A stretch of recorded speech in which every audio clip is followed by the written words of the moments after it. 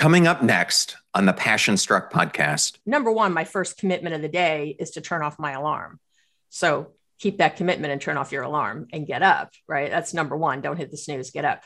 But number two is immediately bring yourself to something positive, to something where you're taking something out of neutral and into something where you can have a little bit of positive momentum building up. And that, believe it or not, is what I teach people as the beginnings of having a good relationship with the people in your life.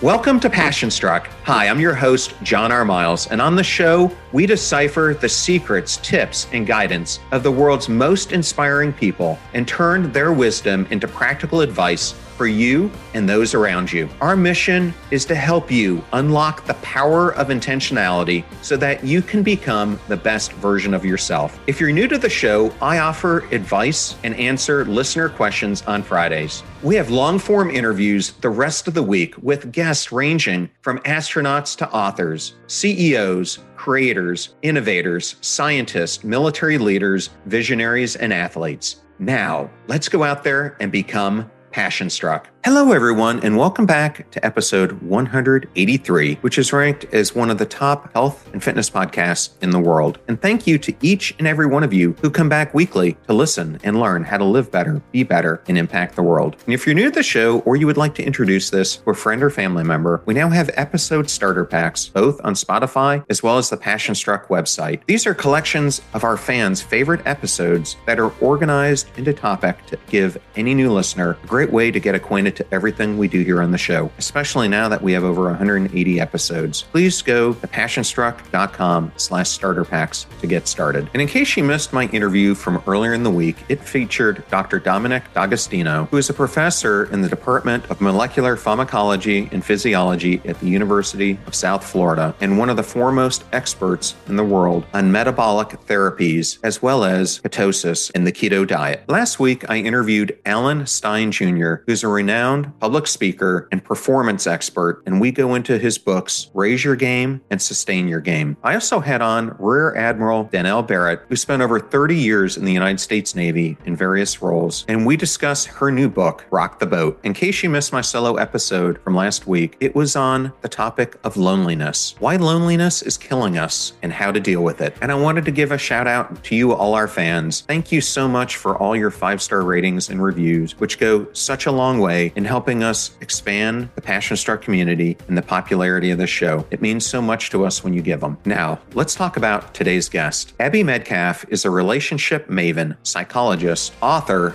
and TEDx speaker who has helped thousands of people think differently so that they can create connection, ease, and joy in their relationships, especially the ones with yourself. She's the author of the #1 Amazon best-selling book, Be Happily Married Even If Your Partner Won't Do a Thing, and the host of the top-rated Relationships Made Easy podcast. We discuss her passion for being an addiction counselor for over 30 years and what led her pursue that passion. And through that passion, how she developed another one, which is the focus on relationships. We discuss her TED Talk on the #1 reason that relationships fail, why it's so important not to play the victim or blame card. We go into why being happily married isn't about time or how much of that you devote to someone, but more about mind and mindset. We discuss the importance of intentionality in relationships through the lens of kindness and self-awareness. And we also go into the importance of forgiveness and creating a lasting relationship, as well as so much more. Thank you for choosing Passion Struck and choosing me to be your host and guide on your journey to creating an intentional life. Now, let that journey begin.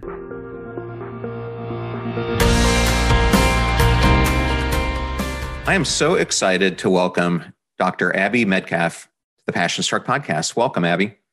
Thank you. I'm so excited to be here. I'm ready. Well, I've had a chance to watch your TED Talk. I've listened to a lot of not only interviews you've done, but you have your own podcast. Mm-hmm. And maybe you can just tell the audience a little bit about that podcast before we jump into the rest of the interview. Sure. It's called the Relationships Made Easy podcast. And we actually just finished the 200th episode, my 4th season. And we're in 171 countries now. And the podcast started as a big give for me. I want world peace. And that sounds like a very big want, but I'm a firm believer that we all have power in that. And so I believe that if everyone had access to research-based, really information with great integrity, my own almost 40 years of experience, all mixed together for how to be happy in your life, how to be happy in your relationships, very specifically, all of them, then hate and bigotry and all those things, I believe, would take a back seat. And I think people would be happier. We'd feel more connected, excited in our lives. And I just know that that would lead to more peace. That's really what it is. It's become this huge thing, but that's not how I mean, I'm glad because of my mission. I just started with, I'm sure, 8 of my friends listening. And so it's really grown. It's really exciting. Yeah, the funny thing is when I got into this, I was expecting that it would be my friends who would really be the ones who listen to it, really be promoting it. It couldn't have been farther from the truth. So same for me. It's an interesting beast. I find this whole podcasting thing that we both do. Yep. But I thought we would start today so the audience can get to know you a little bit more. You have been a group leader helping addicts through recovery for well over 3 decades. Why is that such a passion for you? Well, it's such a passion. I'm a recovering heroin addict, and that was all through my teenage years, et cetera. And so for me, when I was first trying to figure out, I was going to be a lawyer, and that's what I went to school for. I have a bachelor's in poli-sci, and I was planning to be a lawyer. I'd moved to Israel about a year after I got clean, and I needed to get out of New York. I needed to change my life a little bit. And when I was there, I worked in a camp integrating Arab and Israeli children and realized, and everyone said, wow, you're really good at this counseling thing. And I thought, what's that? And so when I came back to the States, ultimately, I thought I should be a counselor. And of course, my passion at that point was in being in recovery. And I have held that thread all these years. And I morphed that into working in organizations. I decided I wanted to have I went and got a master's in counseling psych and was doing all that. And then I thought, I want to have a bigger impact. I want to work in businesses. I want to work with people there. And I ended up working with executives who had drug and alcohol problems in international mergers and acquisitions. And I ended up doing that for many years, but I kept always doing a group at a drug rehab. Like no matter what, all these years, I still do. I've always done groups with addicts and non-addicts now too. And most of my clients these days are not recovering in any way necessarily, but I always have some portion that are. I always have a little nut of that. But yeah, I have this huge passion for and not giving up on ourselves. I think with addiction, people think, and it's not true, that addicts relapse all the time. They never get clean or they never really get it. And actually, the rates of relapse for a drug and alcohol addiction are the same as any other chronic illness because it's considered a chronic disease. It's the same. So any other chronic disease from high blood pressure to heart disease, we have the same rates of relapse, even though people think it looks very different. And for us, though, of course, it's a brain disease versus a physical disease, a body one. So there's a different way it shows up very behaviorally, what we do when we're using. I didn't give up on myself. I was in many rehabs. I didn't give up and found my way. And I want other people to have the same, to never give up.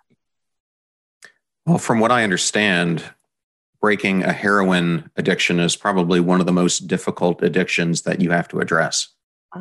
It is. It's interesting. I think in some ways, alcohol is really the hardest because, and there's no stats on this, but because I don't ever have to see heroin again, but alcohol's everywhere. So when that's your primary addiction, and I think that that's really hard, or when people are addicted to things that they have to see all the time, I think that's even hard. But yeah, heroin is no picnic. I'll tell you that.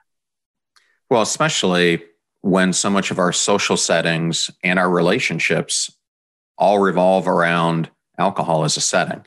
Yeah, really, really common. It's interesting because there's been a whole new, it's in dating and relationships where people are being sober curious and really starting to date without alcohol. It's been very interesting to watch how the stigma is still there. I mean, it'll probably always be there, but it's been shifting very dramatically over the years. And especially since I started in the field to now, I mean, it's shifted so much. And what we know about it and how we understand it and the research behind it, it's been amazing. In America, especially, we're such a pull yourself up by your own bootstraps kind of place. That's one of our kind of founding principles.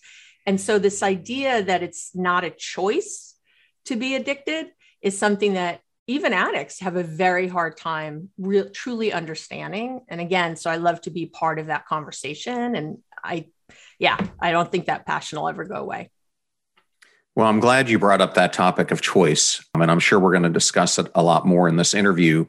But I have found, especially now as I've immersed myself in behavioral science and have interviewed a lot of behavioral scientists, that really everything comes down to the daily choices that we make. And the problem is most of us don't make great decisions. We make good ones if we're lucky. And I think that's especially true when it comes to relationships, whether that's with friends, family, and most importantly, your partner. Is that something in your counseling that you find is true? Is often we give our attention and the choices we make are everything, but to the most important things that they should be in our lives. Yep. Because we do know from the research, Harvard now has that famous long-term research study. They've been following all these graduates for all these years, this huge group. What really makes people happy? And we know it's our relationships. At the end of the day, that's the thing, no matter what else. So, right. So why aren't they taking front and center all the time? But we allow other things, we make choices where other things become more important. You and I were talking in the beginning, just chatting with each other about our morning routines, right? And how we sort of wake up and do a certain thing. This is kind of really the secret to having wonderful relationships in your life, is starting your day with positive momentum. What really happens is, and we don't realize it's a choice, we're not deliberately choosing what we're giving our attention to. We're sort of on autopilot, right? We're kind of moving through our day on this autopilot. The alarm goes, here's my favorite. The alarm goes off. What are people's first thoughts? First thoughts, not enough.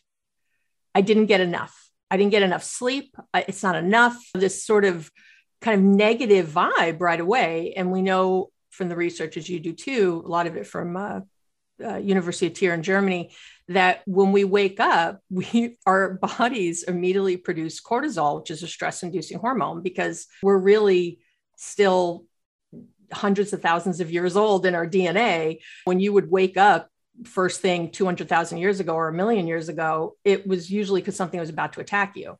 So you had to be ready, have adrenaline, have cortisol, be ready for anything coming at you. Well, we haven't evolved past that. So when we first wake up, there's this negative sort of thing that's happening in our system. And it's our job to override that first thing. Because if you want to have great relationships later, right? If I want to have, which means patience, number one, which means being thoughtful with what I say, which means having intention and deliberate intent in what I do, making all those choices, we know it's a drag on the willpower. We want to edge that up first thing in the morning. We want to wake up and have, number one, my first commitment of the day is to turn off my alarm. So keep that commitment and turn off your alarm and get up, right? That's number one. Don't hit the snooze, get up.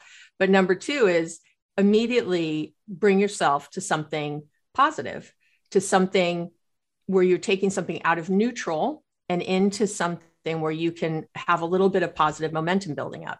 And that, believe it or not, is what I teach people as the beginnings of having a good relationship with the people in your life. Because it's sort of like if you're laying in bed and you start, I don't know, smoking cigarettes and eating donuts, right? And just lay there. I don't know how you expect to have a good day, what we're internally putting in our system. Well, what I'm internally putting in my mental system is even, I would argue, more important than what I'm physically putting in my system. And so what am I internally putting in right that moment? So I teach people, one of the first things I want you to do when the alarm goes off is, number one, turn it off. And number two, right away. And that first, and just take a few moments. If you're worried about falling back to sleep, then just sit up in bed, put your feet on the floor, take one relaxing breath. We know that turns on the vagus nerve, right? Just one nice deep exhalation, and bring yourself to something in the room that makes you feel good. That might be your partner's nice warm body, that you're snuggled up against. That might be your, 1,500 thread count sheets. That might be a picture of you on your wedding day. That might be, the seashells you collected on all your beach vacations, sitting in some bowl. And you just take a moment and put your attention there and bring yourself there. Just that. Just bring yourself there. And now set a little intention for, I'm going to have a mindful shower. I work out first thing, I'm going to have a really great workout where I'm really focused and, very present in my body. And then you keep setting intention as the day goes on, but we'll get there. But that's that first thing I would love everyone to hear. If you want to have a great relationship, start right there. Just start first thing in the morning.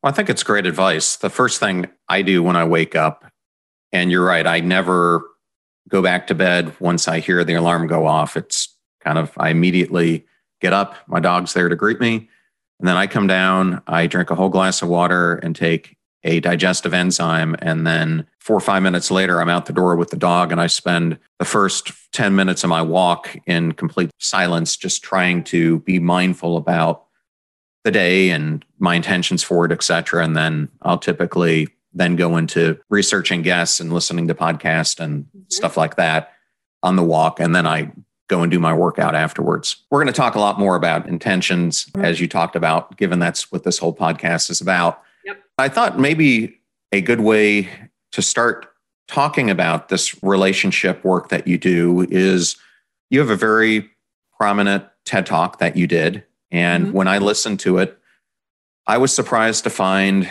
that the reason that you point out that many relationships fail was far different than would have expected.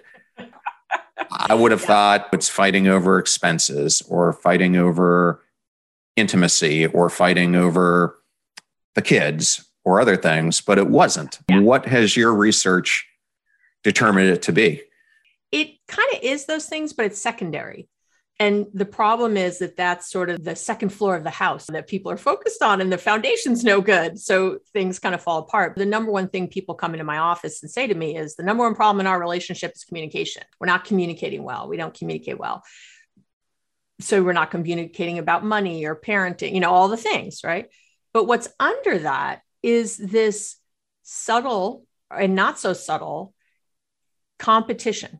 That is the real reason relationships fail, is that we compete with our partners. We compete for resources, for time. Time's a big one, and money and other kinds of resources.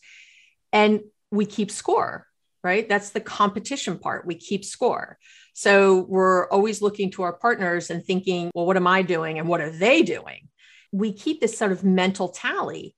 And a lot of times someone might say to us, if my husband was to come to me and say, hey, I'm feeling neglected lately, right? Our answer should be, wow, tell me more about that. Wow, that feels so sorry that you feel that way. Let's talk about it. But what our answer normally is, what do you mean you feel neglected? I did this, and this. And we start listing all the things we did, which because there's this subtle kind of competition. There's this keeping score. Well, how could you feel that way when I've done all these things? Or we say things like, it's your turn to put away the dishes. That's my favorite. It's your turn to do this. It's your turn to bring Sophie to baseball practice because I brought Jack to piano the other day. We do all this and it's keeping score. That's all it is. And if I'm keeping score with you, it means I want to win. That I want to win. Of course I do. If I'm competing with you, I want to win, which means I want you to lose. So I have this partner, this person I'm supposed to be, and what we are is a shared battery. That is the answer. You're a shared battery. It's a we. So when your partner is drained, you're drained. But we miss that. I'm thinking of, I had a couple not that long ago who he shared in the couple session that he'd gotten this promotion he was really excited about. And it was going to mean he was gone a lot in Europe. But he was really excited about it. He couldn't wait to share it. He had just found out. And we had this session and they were in 2 different places. He was traveling for work and we all get on the line and he's like, oh my God, I have this thing. He's so excited. And her first reaction was, great. I guess you'll be traipsing all over Europe while I'm home taking care of the kids. Right away. What am I going to lose when you gained? It's a common story. And I get it. But when we're not happy for our partner's wins, that's why we immediately see it as a loss for ourselves. That happens quite a bit. And happens again in so many ways. Sometimes someone spends money and we think, oh, now I get to spend that much money. Or they go out with their friends on Friday and we're like, oh, now I have a get out of jail free card also, right? That I can use. We constantly are doing that. We even say a lot, especially as parents. I remember my kids were little, we would say things like, oh, we're going to divide and conquer. Just even think of that. What are you dividing and what are you conquering? Like, what are we even talking about? It's a way that we're raised, this idea of 50-50, which is all crap. It's 100-100, and you're just responsible for your 100. And what happens is people think, oh, we're not communicating well. But the reason you're not communicating well is because there's this underlying river of discontent, of competition, of keeping score. You come to Abby, she gives you a great tool to go communicate, and it doesn't work. Or it works for a little while. That's the worst. It works for a little while, and then things immediately slide back to the way they were. And it's all connected to what's really happening under the relationship. And that's the thing you have to fix. Yeah. So how do you take full responsibility in your relationship while not playing the blame or victim card? Oh, yeah. It's my favorite. Well, I talk a lot about verb. Don't act like a victim, act entitled, read anybody's mind, or blame. Don't do any of that, right? No verb. Even the taking 100%, we often look to our partners and go, well, but what about them? How long do I have to do that? That's what I'll hear. How long do I have to do that? And there's this wonderful research by Timothy Wilson, who's really one of my idols. His books are amazing. Malcolm Gladwell started referring to him. Thank God he's finally getting some good traction because he's such an amazing researcher. But he found that our conscious brains process information at a rate of 40 to 50 bits per second. So what I'm consciously thinking about, you and I talking right now, we're processing at a rate of 40 to 50 bits per second. But while we're talking, our unconscious or our subconscious brains are processing information at a rate of 11 million bits per second. Let that sink in. So people don't hear what you say, they hear what you mean. And this is why we can often talk to somebody who's saying all the right things, but we think they're kind of full of crap. Listening like, I don't trust that guy. And we don't know why, but it's that 11 million bits. It's picking up on this energy, on whatever else is not being said. And in a relationship, the same thing happens. So I'm thinking, I'm going to do my 100%, right? I'm going to put in my 100, but I'm doubting because I'm really waiting for my partner. I'm waiting until I'm seeing until, and that's what gets in the way, because then our partners are picking up on that 11 million, right? They're picking up on the doubt, on the incongruity that you're saying one thing, but there's something else going on. And they kind of sit back and they're like waiting. So she's acting nice now. Let's see how long this lasts. And sure enough, I'm doing all my wonderful things for a while, and then I'm not seeing what I want in return. So I go back to old behavior. I'm like, oh, forget it. He's not changing. So I'm going to stop changing. And then he goes, see, I knew it. I knew it was going to go back. I knew this was a temporary thing. It's a self-fulfilling prophecy. Everybody feels correct and everyone feels blame. It's the other person's fault somehow, and everyone feels like a victim. So when you're aware of this 11 and 50 of what's happening, you are aware to align them, which means that you do the 100 every single day that you wake up, every day in and of itself. You're not looking at yesterday. You're not looking at next week. You're not looking at anything. You're being mindful. You're in the moment. And it feels good to give 100. I just want to say it feels great to have that sort of energy and really put it in. By the way, I'm not talking about 150. That's codependency. I'm not talking about to your detriment. That's more than 100. That's not what we're doing. That's a whole other conversation. I'm just talking about that you, in your moments, that you're self-aware, that you're mindful, and that you're coming from love. What I say, love versus fear, that you're coming from that space all the time. That's your job all day. That's just our jobs. That's it. That's the intention we set. That's what we're doing. You don't have to worry about whether or not your partner's giving it back. That's how we get out of the victim game and the blame game and all the rest of it. You're not focused on anyone else but yourself and what you're doing, because you'll feel better. You will feel so good doing this that you'll just want to do it. You're not, what I hear people say, well, what if I get taken advantage of? I'm going to do all these things and then I'm going to be taken advantage of. I really don't even know what that means. I've committed my life to this person and I'm worried that they're going to take advantage. Really? That's number one, that fear. What would that even mean? If you're just happy every day, what's the advantage? What are they getting? I don't even know what that is. It's this idea of being in this mode feels good. Again, when you're not codependent, when you're not people pleasing, when you're not giving too much, those are all fear-based. That's not what I'm talking about. Just talking about being in this space, minute to minute, hour to hour, day to day. And it's a wonderful, wonderful place to be. It feels so good. One of my happiest moments ever, this is so crazy, but is I'm in line at the post office. This is how many years ago this is. I know, right? It had been a long line. I'd been there a long time. It's because the stamps had gone up a penny. Okay. Stamps had gone up a penny. It was like, I don't remember what it was then. Maybe it was 10 cents to 11 cents or 20 to 21, whatever it was, they'd gone up a penny.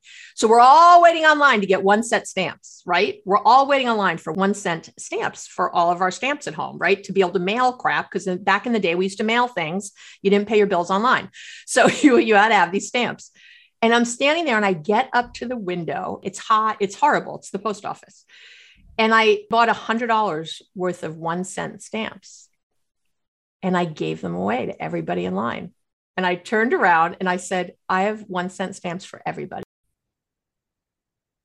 Get ready to supercharge your hiring experience with Indeed, our fantastic partner. We at PassionStruck are all about seeking smarter, more efficient ways to do things. And Indeed perfectly aligns with this philosophy when it comes to hiring. It's more than just a job site. It's a comprehensive platform that revolutionizes the way you find the perfect candidates. With its powerful matching engine and over 350 million global monthly visitors, Indeed streamlines the hiring process, bringing top talent straight to you. No more sifting through endless unqualified resumes. Indeed does the heavy lifting just for you. And what I love about Indeed is its ability to centralize all your hiring activities, from scheduling interviews and screening applicants to messaging candidates. It's all in one place. During my career, I've hired thousands of employees, and I only wish I had Indeed's efficiency and speed back then. And here's a fact that absolutely blows my mind. 93% of employers, according to a recent survey, say Indeed delivers the best quality matches over other job sites. That's quality and speed hand in hand. And listeners of this show will get a $75 sponsored job credit to get your jobs more visibility at Indeed.com/PassionStruck. Just go to Indeed.com/PassionStruck right now and support our show by saying you heard about Indeed on this podcast. Indeed.com/PassionStruck. Terms and conditions apply. Need to hire? You need Indeed. I know all those discount codes are difficult to remember, so we put them all at PassionStruck.com/deals. Now, back to PassionStruck. How many do you need? And people were like, they didn't even, it was quiet. All of a sudden it got really quiet. And I just left them out. I said, please, I didn't stand there and hand them. I said, don't take too many, take what you need. And I laid them all out on the counter. And the guy was laughing behind the counter. And it felt so good. It was the best $100 I ever spent in my whole life, because we feel good when we do service. We feel good when we're in service, when it's our choice. It feels so yummy. And when you do that all day, I get that feeling, that $100 feeling all the time when I'm in that service and I'm doing that with my family, with my kids, with my hubby, with whoever, my friends, at work, right now with you. Before we came on, I was thinking, what can we give? What can we do? Right? What can people walk away with today? It's a wonderful way to live. Well, I think that's a great way to maybe introduce your book. And if the audience isn't familiar with it, I love the title, Happily Married, Even If Your Partner Won't Do a Thing. And if you're watching this on YouTube, we'll make sure we have a cover of the book so that you can see it. But in the first chapter, you allude to, I think, part of what we were just talking about when you have a quote in there that says, it's not about the time in your day, it's about the mind in your day. And how does that apply to creating a healthier relationship? Oh, yeah. I love that. So again, what we kind of alluded to earlier is that there is our willpower. There's a little research that goes against this, but the vast majority of research says that our willpower is an inexhaustible resource, right? That over the course of the day, we use up with all of our decisions and all the things we think about. And this is why when you get to the end, everyone's had this experience where you think, I'm going to go out and work out tonight after dinner. I'm going to rearrange the closet after dinner. I'm going to go out with friends after dinner late tonight, like at 8 o'clock. I make this plan on Monday. I'm going to go out with my friends on Thursday night. We work all day and we get home and it's like 5 o'clock and we're exhausted. And even though we have 6 hours, maybe that most people go to bed probably at 11 o'clock, right? I've got 6 hours, but I don't go work out. I do not want to go meet my friends. I don't want to do any of the things that this morning I was so hyped up to do. And everyone can relate to that you have all this time left in your day, but here you are on the couch, binge watching something on Netflix and playing games on your phone or scrolling through social media, right? And probably eating things you don't want to or think you shouldn't. And so you have all this time left in your day, but you don't have any mind left in your day. And I don't want anyone ever again to think of their day as having 24 hours because it's wrong. There's not 24 hours. There are, I guess, but they're not usable to you in that way. You always want to be thinking about your emotional bandwidth, how much you can get things done, even though, again, you had all that time, you didn't have mind left, you didn't have bandwidth left. And this is sadly usually when we're home with our families, with our partners, with our kids, right? When we have nothing left. We're burnt, we're done. And so we're impatient. We don't want to have sex. We're tired. We just want to do nothing kind of thing, right? We want to do very low commitment, that kind of stuff, right? And so how do you expect to have a great relationship? This is when I'm spending the majority of my time with my person. And so, or my kids or whoever that is. So I always want people to be thinking about how they're setting up their day. And that's part of that, waking up and first thing, putting fuel in the tank, right? So my first thing, I'm not draining from my tank. I'm so tired. This sucks. I wish I could stay in bed. I'm immediately thinking of what can I add that's going to help me have energy for the day. And obviously what you eat and exercise, meditation, all those things will help you wake up with a fuller tank. So you actually, good night's sleep. Well, when do you feel more motivated than when you've had a great night's sleep? If you don't, it feels horrible. So all those things are really important to be mindful of. You can't just sort of, again, go through your day on autopilot. The momentum overtakes you, the negative momentum. If I have a car on top of a hill and it starts to roll, do I want to run to the bottom to stop it? Or do I want to stop it at the top of the hill? The obvious answer, right, is the top of the hill. If you wait till the bottom, you get flattened, but that's what most people do. Their brain, they've been letting it go on autopilot all day. It's been cruising down that hill, negative, negative, negative, gaining momentum. And then around 4 o'clock, they try to stop it. Right? And that's when people drink or want something to eat that they think they shouldn't eat, right? That's when all of our willpower goes away. And suddenly we're smoking pot and we're having drinks and we're eating Oreos. And that's me. I like Oreos, whatever that is, right? And we're snapping at our partners and we're exhausted and we're ordering in takeout because we don't want to cook. You know what I'm saying? That's what happens. So you got to get ahead of that. You just have to. You have to think about what you're feeding your brain all day, just as important as what you're feeding your body. Get ready for an uplifting experience with Coached Soul. Join us as we bring you the dynamic duo of Steve Hudgens, a licensed professional counselor, and Kenya Evelyn, a transformational leadership coach. Together, they'll guide you through engaging episodes filled with valuable insights and actionable tips on mental health, relationships, self-care, emotional well-being, and personal growth.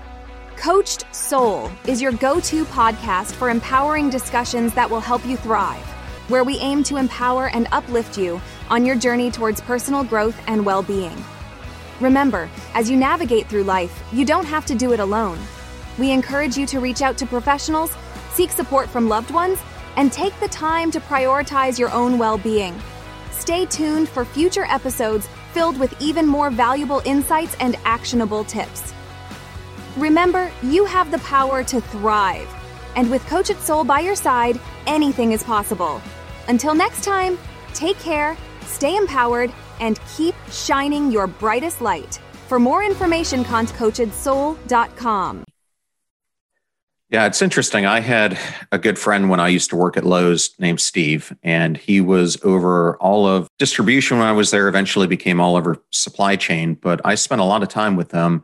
And he was one of these high energy extroverts who knew everyone's name, was always 120% energy. But I think so often we don't know what people are like in their home life. And as I got to know him better, he told me he was really struggling because by the time he got home, he was completely burned out. He wasn't paying attention to his wife and kids. And they developed a ritual where they had an attention block, and it was actually a brick. And if the kids or the wife felt like he wasn't being present, they would put the brick on the table, which was a great reminder for him to zone in. And he said at first he found it very annoying. Over a short period of time, he found it to be a great connector because he would realize he was drifting off and not involved in the discussion. So I just bring that up as an example. I love it. Well, when you set intention, that's really what that is, right? We're setting an intention of attention.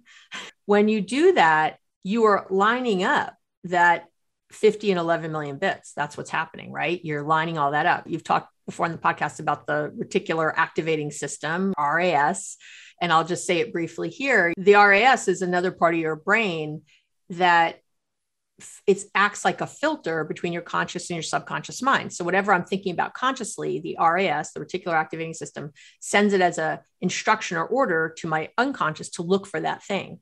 And the easiest example I always give is if you've ever bought a car and suddenly you see that car everywhere, right? Or thinking about buying a car. I want a gray BMW, and there's gray BMW, whatever model that was is everywhere, right? That's what happens all the time in our relationships. So if I'm thinking in my head, my husband's always nagging me, then my RAS sees that as an order to look for my husband nagging me. And what's really scary about the RAS, of course, is that it filters out anything that doesn't match. So when my husband's appreciative, when he says, thank you, all right, all the good things, I'm like Teflon. It's just, my RAS filters that out as unimportant. When you're putting attention to something, when you say consciously, oh, I'm going to pay attention in this moment, the RAS helps you do it. It says, oh, that's something important. That's something we want to be doing. And it actually will gather things to help you. It's why mindfulness practices work, because over time, you will be mindful without thinking to be mindful, because your brain goes, oh, we're supposed to be being mindful. And it'll kind of tap you on the shoulder. And again, every time you set an intention, it is putting into motion that RAS. It's putting into motion that 50 versus 11 million bits. You're really using your brain the best way possible. I set intention every day, especially before I walk my home. So, and I park the car down the street. I don't even park in the driveway because everybody sees you and starts coming out. I don't even put the car in park. I literally have my foot on the brake. I've called it the 18-second shift because I've timed it. Because I'm that crazy. And the average is 18 seconds of how long it has taken me. And I just close my eyes. I take one cleansing breath, just nice long exhale. And I picture the day sort of closing on all my clients. I picture a big door closing, and I set an intention for how I want to be when I walk in the house. I want to be playful. Patient is usually big for me. I'm not always patient. That's one of my things I work on. I can be a little controlling. I want to be patient and thoughtful, right? So I'm setting this intention for when I walk in the house, and everybody can feel it. I used to walk in the house like, what's going on? Who's got homework? Who's walked the dog, right? And you're like in this mode of, again, that momentum has just taken me away, where I'm just worried about all the things. Oh, and we have this and this is going on, and we got to get dinner on the table because everybody has baseball practice later, right? And does everybody's uniforms clean? And did I do that? Oh my gosh, I have a list. And I'm not here with my kids. Like, what's the whole reason I'm doing all this stuff? It's to be of service to them. So be of loving service. Slow it down, walk in the house with that energy, and everyone feels it. Everyone starts to react to it because their 11 million bits are picking up on it. Do you know what I mean? You're bringing people to your vibration instead of going to theirs. Yeah, it's not the easiest thing to do. I know, especially when I was in big corporate jobs, I kind of felt like Steve did when I came home, and being an introvert, I was completely wasted. Mm-hmm. So you really have to find ways that you can give your mind that mental rest before rejoining your family, so that you're giving them the proper attention, or your partner, because I think that was one of the biggest issues I think I experienced in my marriage was when we had kids. Not only do you have the attention drag from what you're bringing from work, you also have the kids there in the mix and trying to get the attention of your partner while the kids are trying to get both your attention. So yes. Well, and that's why I say, don't let this car roll all the way down the hill. So that's what happens. We go to work, we're giving probably 150% all day, right? We're not saying no to things necessarily. We're not delegating. We're not doing, right, a lot of the things we need to do. But more importantly, we're not stopping during the day to also replenish our tanks. We're not taking a real lunch for even 20 minutes. And stepping away from the computer, eating our lunch like a human, not looking at anything, not answering emails at the same time, right? Not having a working lunch. We take just some time. We take a few breaths. We maybe meditate for 2 minutes, 2 minutes. You don't have to do an hour, just a couple minutes, just a little mindfulness. Maybe every time when I worked corporate, like an office job, I used to always send any of my printing, not to a printer on my desk. I used to send it to a bigger room farther away. And then I would always it would get me out of my chair, right? I would mindfully walk there. That was something I did. I was like, okay, I'm just going to have a breath. I'm going to take a moment and I'm going to mindfully walk to get this piece of paper and then walk back. And so you want to think about how to that very simple things. People, because I hear it all the time, are concerned about all that. Well, I'm so busy and all the time. And it's like, it's not all this time to take care of yourself. It's just really not. It's a few minutes a day, literally. That's why I timed that 18 seconds, because I want to be able to tell people, right? So if you just set intention a few times during the day, one of the things I tell people to do is set an alarm on your phone for a few times a day. Just set an alarm that go off a few different times a day. And when it goes off, just bring yourself centered, bring yourself focused. Because again, even when you don't set the alarm on your phone, if you do that enough, because of the way the brain works on frequency and recency, it will think that's important to do, to stop and take a moment. Your brain will remind you to do that. You won't have to work so hard at it anymore. I don't have to work hard to be mindful anymore.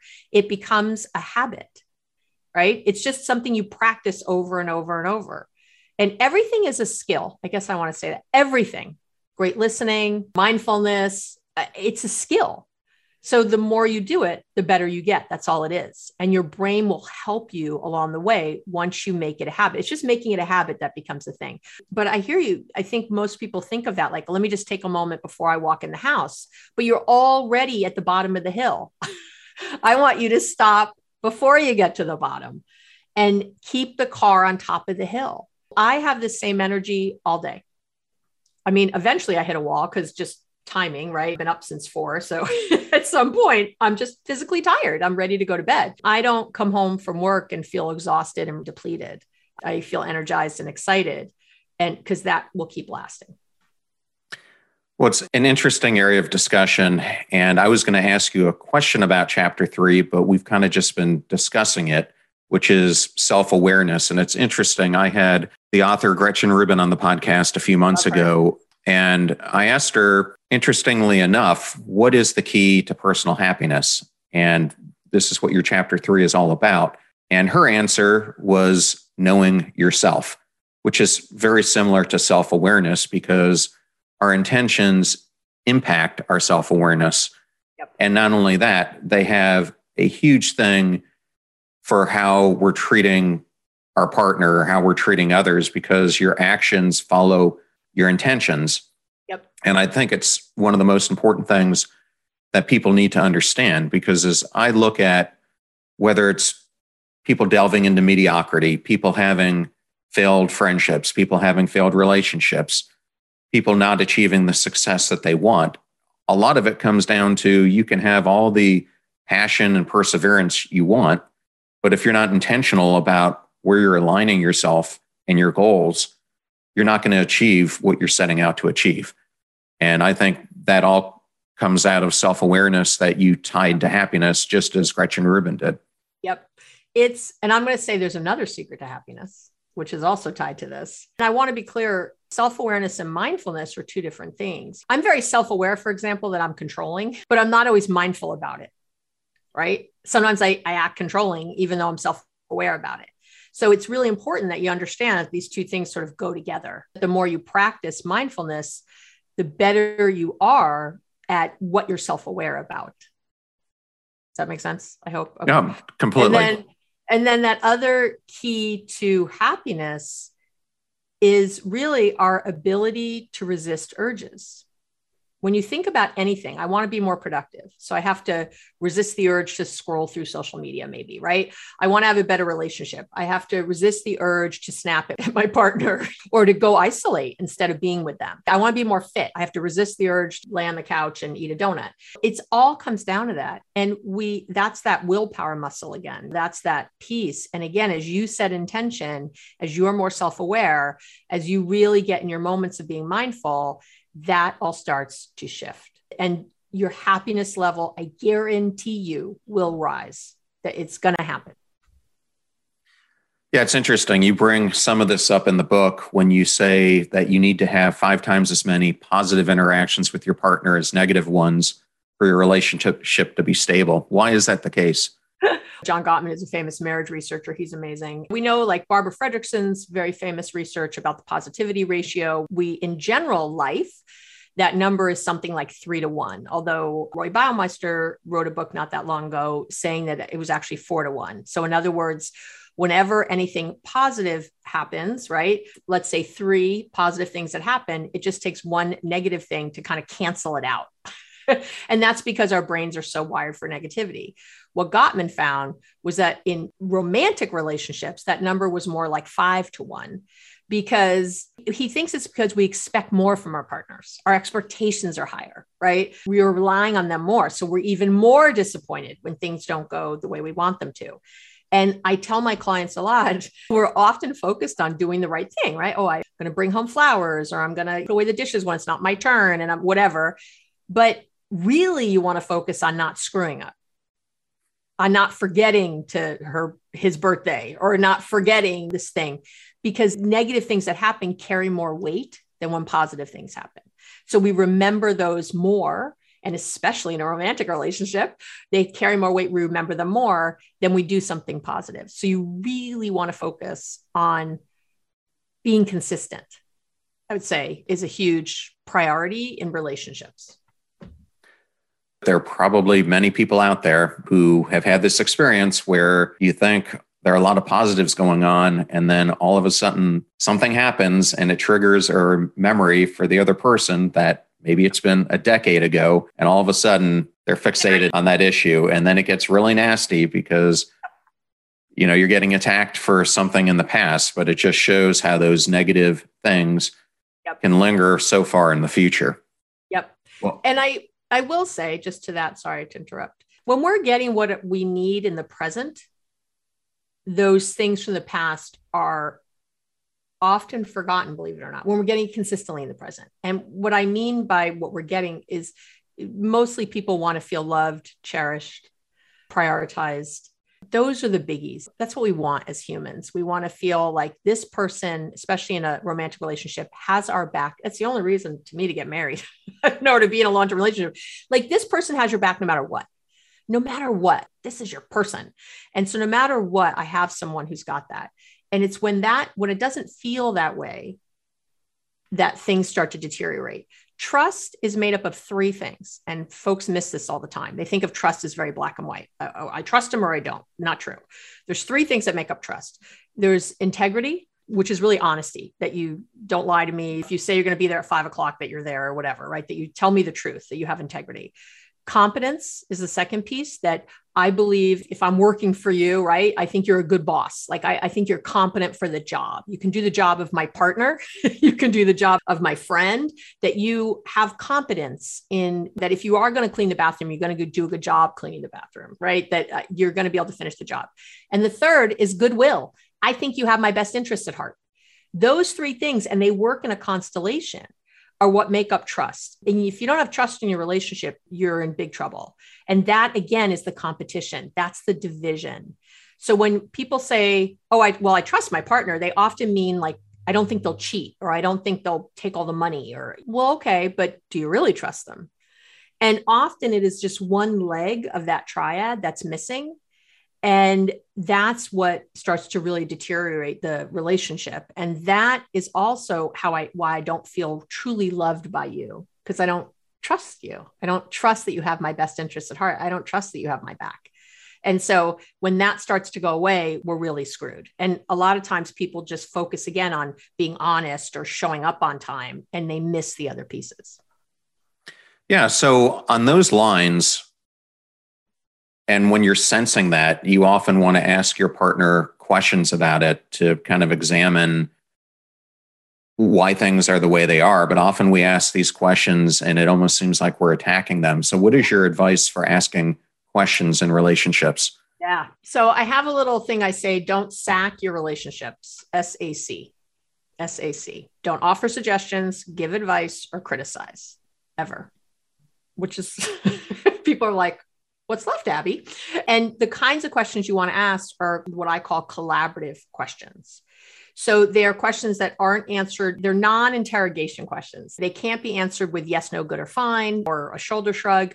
These are meant to elicit more conversation. I always tell people, like, you're wrong. Listen in a way where you're trying to learn something, not prove something. And when you do that, everything shifts. So if my partner says, I feel neglected, and I don't go into the whole list, I'm going to say, collaborative question, oh, tell me more. Tell me more about that. I'm going to lean in. I'm going to be curious. I'm going to listen like I'm wrong, right? This is what they're saying. So no matter what my perception is, this is this person's perception.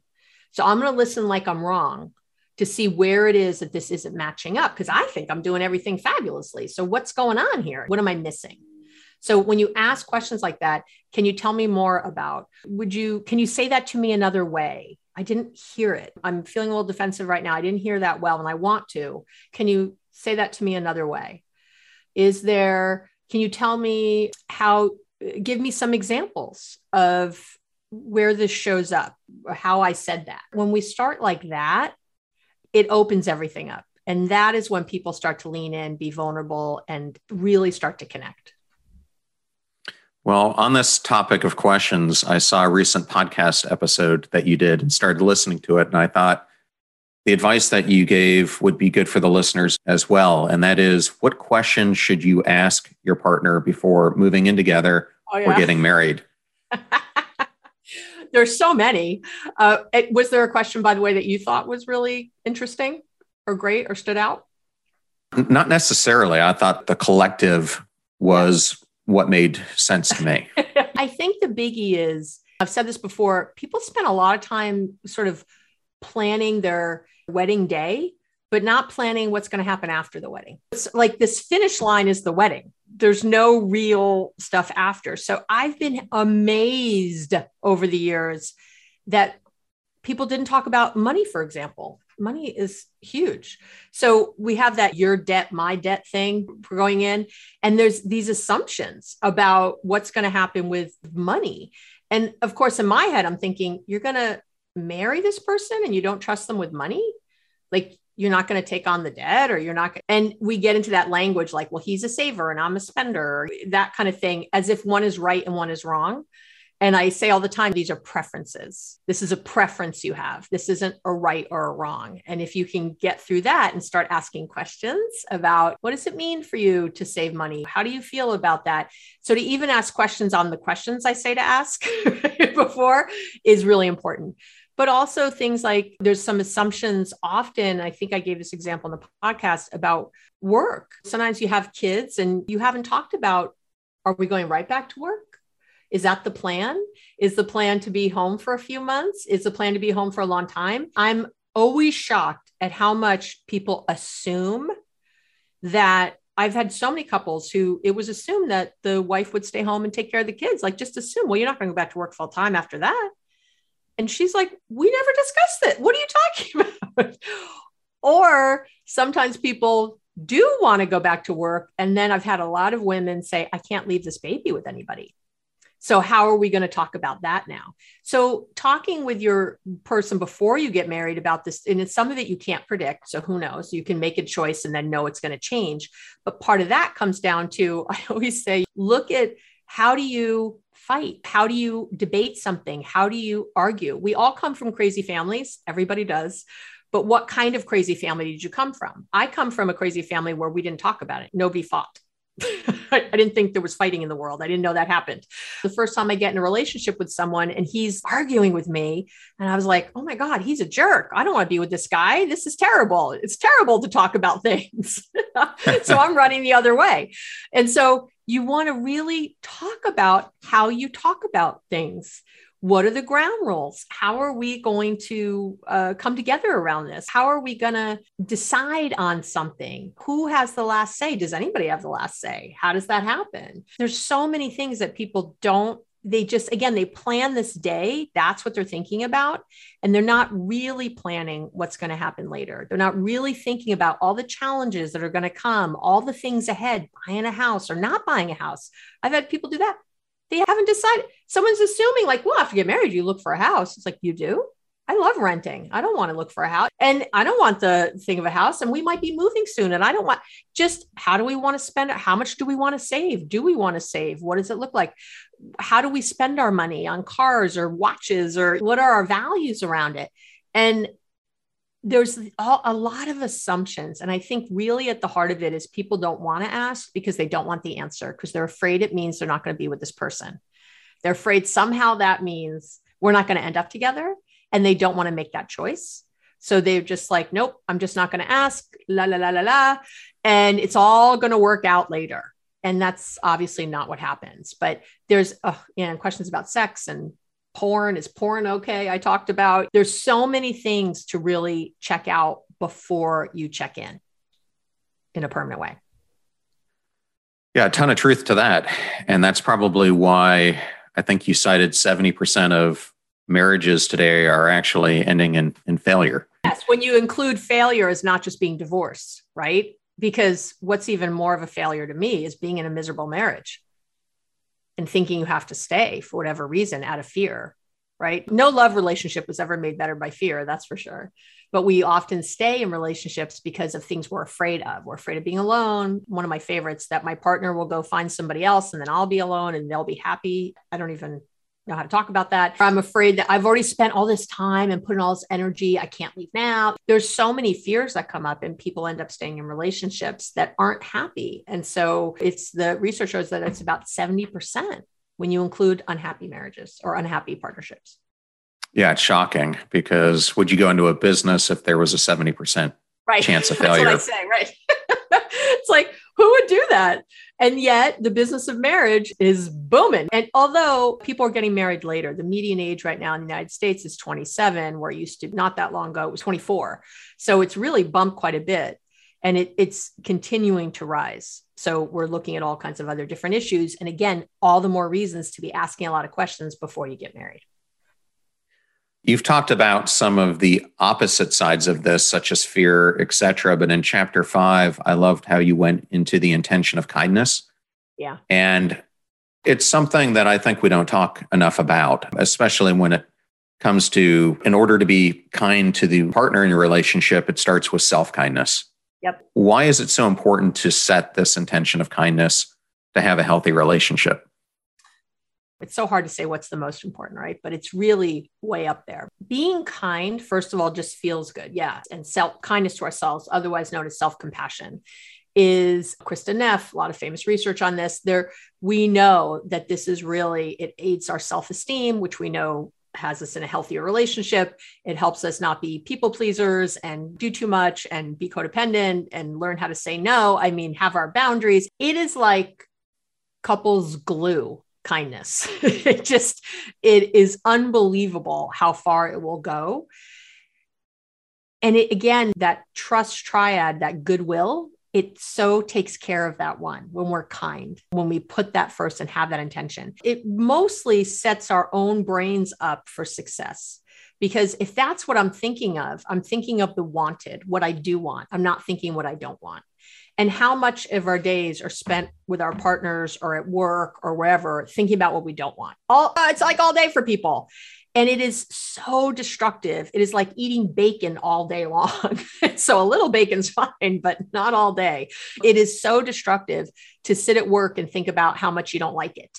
And, oh, I don't like this job and I don't like that job. I hate doing this. It is so hard to be with your partner. He chews with his mouth open and he does this. And I don't like how he smells. And I don't like that thing. And he left his whiskers on this thing. When we have these lists, when that's where your focus is, and we already talked about all the brain chemistry that goes along with that, right? And how much you're just going to see that only. But beyond that, you feel bad. You don't feel good. And if there's one definition of success in life, it's joy and growth, right? I don't know what else it is. It's joy and growth. So I'm not growing in those instances, and I'm certainly not joyful. So what am I doing? I'm not on track for either thing. It's one thing to kind of go through I don't always like working out, but I know what it's going to give me. So, right. So joy and growth are on the other side. So I'm like, okay, I can do this thing, for this short amount of time, but otherwise, what are we doing? So if I'm spending all day, and this is again, why setting intention comes in and the whole positive momentum thing and keeping the car on top of the hill all day, all of that, when we're kind, becomes really easy. I said it in I have a weekly love letter that goes out, which is meant to be kind of an inspirational weekly letter. And I said last week in the letter, I had a client who said, what would love do here? That's her question all the time. What would love do here? And I love it. What would kindness do here? If I was kind, what would I be saying right now? If I was to be kind, what would I be doing right now? Right? It is such a beautiful filter to think of life. And kindness doesn't mean I let people walk all over me, or I don't say it's kind. It's kind to be clear. It's kind to say what you really feel. That's kind. It's not nice to skirt around something and lie to people and tell them you're fine when you're not. That's not nice. That's lying. And then they don't know what's going on, and their 11 million bits are picking up on the lie, and they don't know why, right? Everyone's confused. Like, she says she's fine, but I can tell she's not. So, right. That is a recipe for disaster. But when you use kindness as your true north, as your compass all the time, your whole world changes, and you will, I'm telling you, feel happier, more content, more satisfied. I hate that word, kind of happy sometimes, but all the things that means, you will feel more joy. You will feel growth when we use a filter of kindness. So when you can just if you're not sure what to set an intention for, just always do kindness. How can I be kind? How can I be kind I'm not even kidding. How can I be kind to myself driving to work today? Well, I could take my time.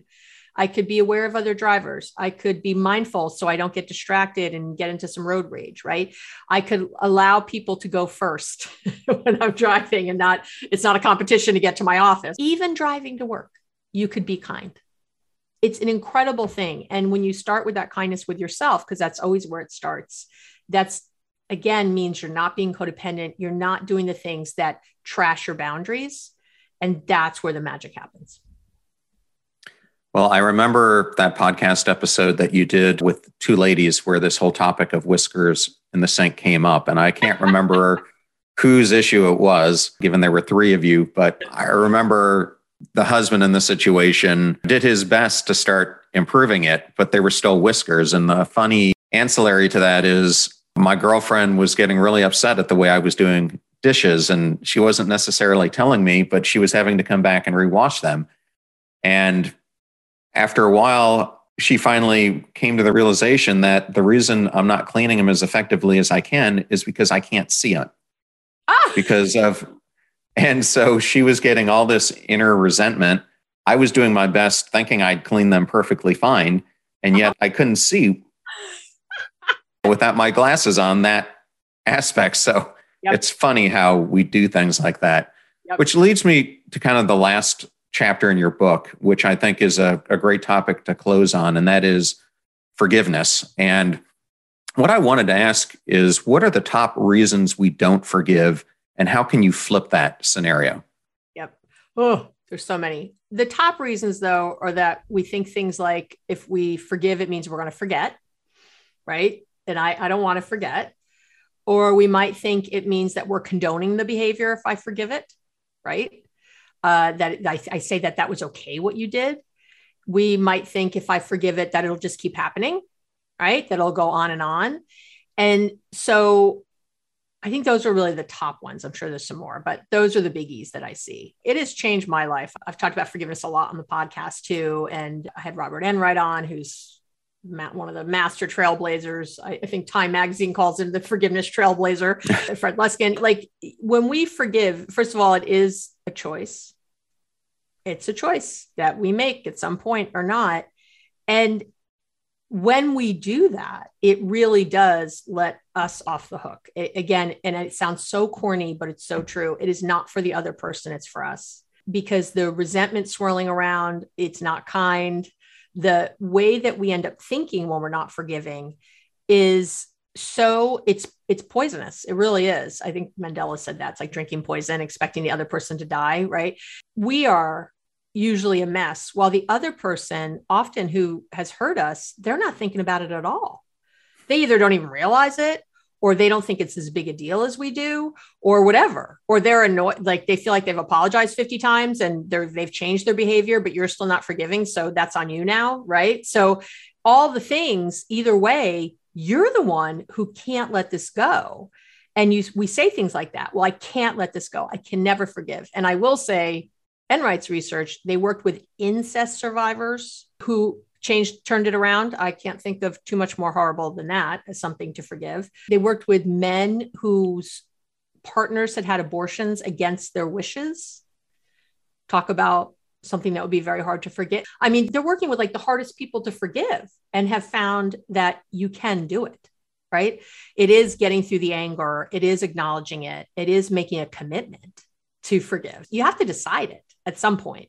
Like, I'm going to do everything I can, because this is eating me up alive, to forgive this person. I did it with my mom. My mom and I had a lot of issues for many years, and she was a narcissist, and there was a lot of stuff, many, many years. And I just made a decision one day. I was like, I can't have this. And some of it was selfish. I knew my kids were watching me, how I treated my mother. And I'm like, they're going to treat me this way. I don't want that. But I will say, and I did the work, and I really did the work. And at the end, when my mom died, we were good. Like, I didn't suddenly love her more than anything. I didn't suddenly think, oh, she's the best ever. It didn't change my mind about my mother. It changed my mind about myself and how I could connect with her, what I could create with her. That wasn't all the expectations I had about how a mother should be, right? What she should be doing. And when I made that shift, the peace I had when she died, that my siblings did not, because they did not do the work, is still a wonderful, wonderful thing. So even when I'm talking about her now, I can have loving feelings about her. I never, ever thought would have been possible.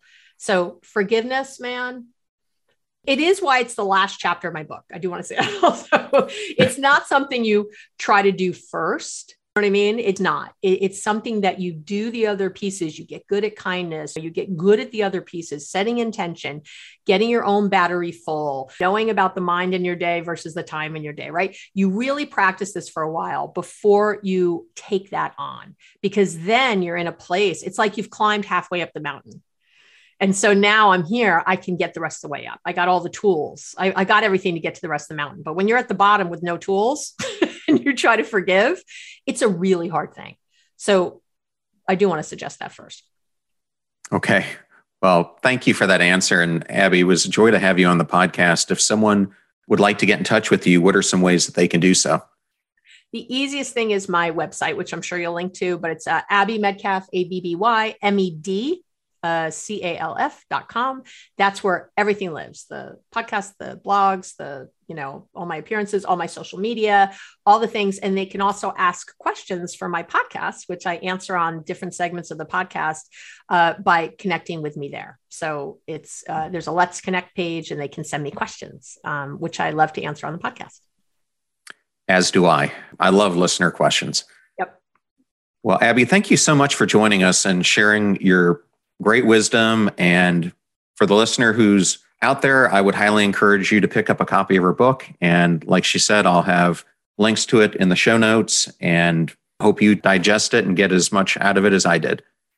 Oh, thank you so much for having me. It was wonderful. I thoroughly enjoyed that interview with Dr. Abby Medcalf and wanted to thank Abby for the honor of having her on the show. Links to all things Abby will be in the show notes at passionstruck.com. Please use our website links if you buy any of the books from our authors. All those proceeds go to supporting the show. Videos are on YouTube at John R. Miles, where we now have over 370 of them, as well as exclusive content that we only put on that channel. Please join our already 14,000 subscribers. Advertiser deals and discount codes are in one convenient place at passionstruck.com/deals. I'm at John R. Miles, both on Instagram as well as Twitter, and you can also find me on LinkedIn. And if you'd like to know how I book amazing guests like Abby Medcalf, it's because of my network. Go out there and build yours before you need it. You're about to hear a preview of the Passion Struck podcast interview I did with Dr. Casey Holmes, who's a professor at UCLA's Anderson School of Management. Dr. Holmes is an award-winning teacher and researcher on time and happiness, and author of the new book, which will release next Tuesday, Happier Hour. We're examining that exact question. What's the relationship